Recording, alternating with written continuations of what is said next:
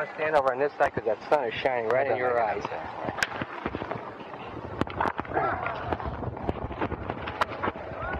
All right, Carl. We're talking to youngsters now.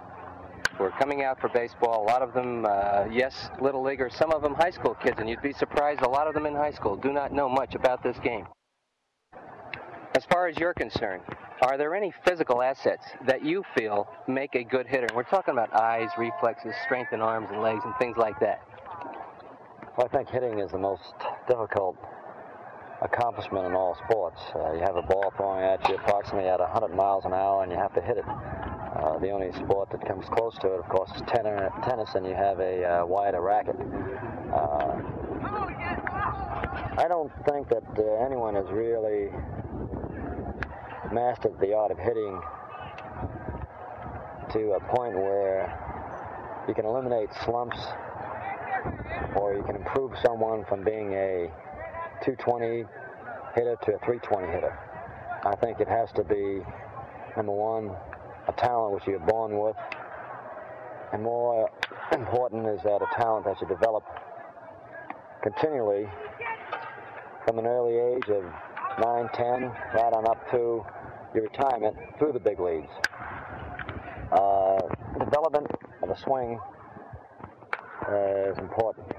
By development, I mean constantly playing baseball, stickball, just swinging a bat, a lead bat, swinging any type of bat, so you get your swing into a groove. By doing this at all times, of course, it helps to strengthen your arms and wrists and sharpen up your reflexes. As far as being able to teach a youngster the fundamentals of hitting and how they're supposed to address themselves at the plate and set themselves up, a few basic things what you have, but you really can't go beyond that because the youngster himself has to figure it out. As far as Little League is concerned, and a youngster before 14, 15 years old, the only thing which he wants to do is to play a lot, to swing, and to learn the strike zone. When you become juniors, seniors in high school, now you start a little bit more about thinking about hitting, making contact, and developing some type of style. But there again, this is not always the way it works.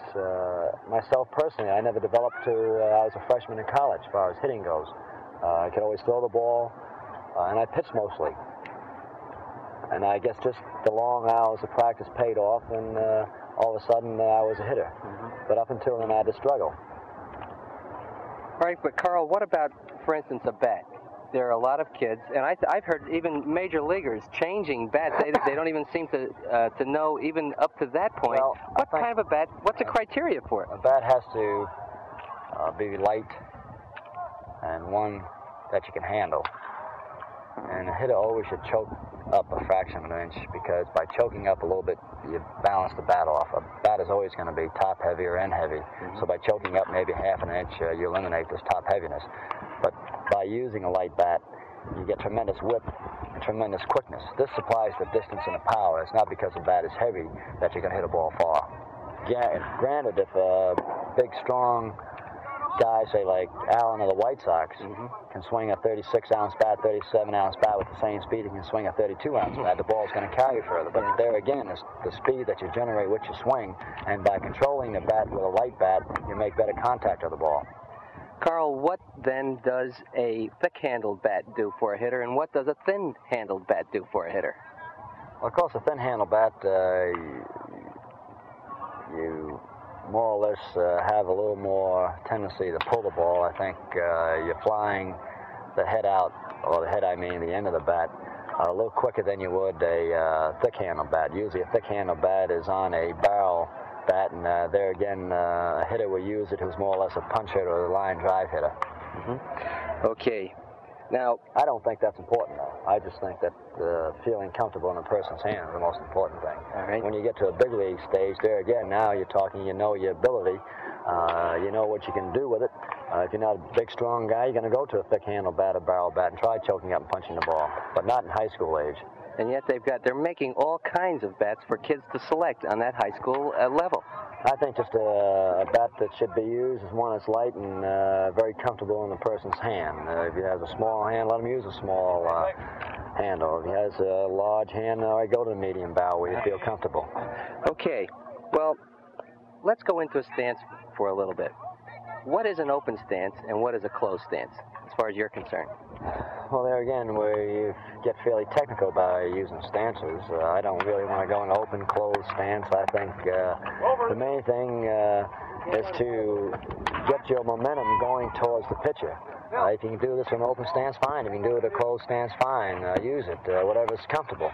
But the big thing is to develop that shoulder and hip going towards the pitcher and exploding all at once. If you're using an open stance and you're bailing out and into the bucket, then I would suggest you try closing your stance a little, maybe drive yourself more towards the pitcher. All right, now I just got something out of you that was really valuable as far as I'm concerned. You talked about the shoulders and the hips exploding to that pitch.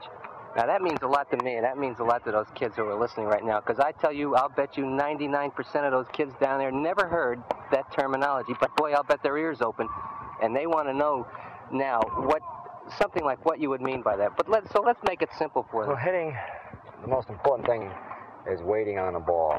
Now, by waiting on the ball, you don't go out and get the ball. You stand completely still in the box and let the ball come to you. And as the ball is coming on its way, then you explode all at once. You're not striding out to go get the ball, because by striding out, you're lunging at the ball. Therefore, it's going to slow your swing down.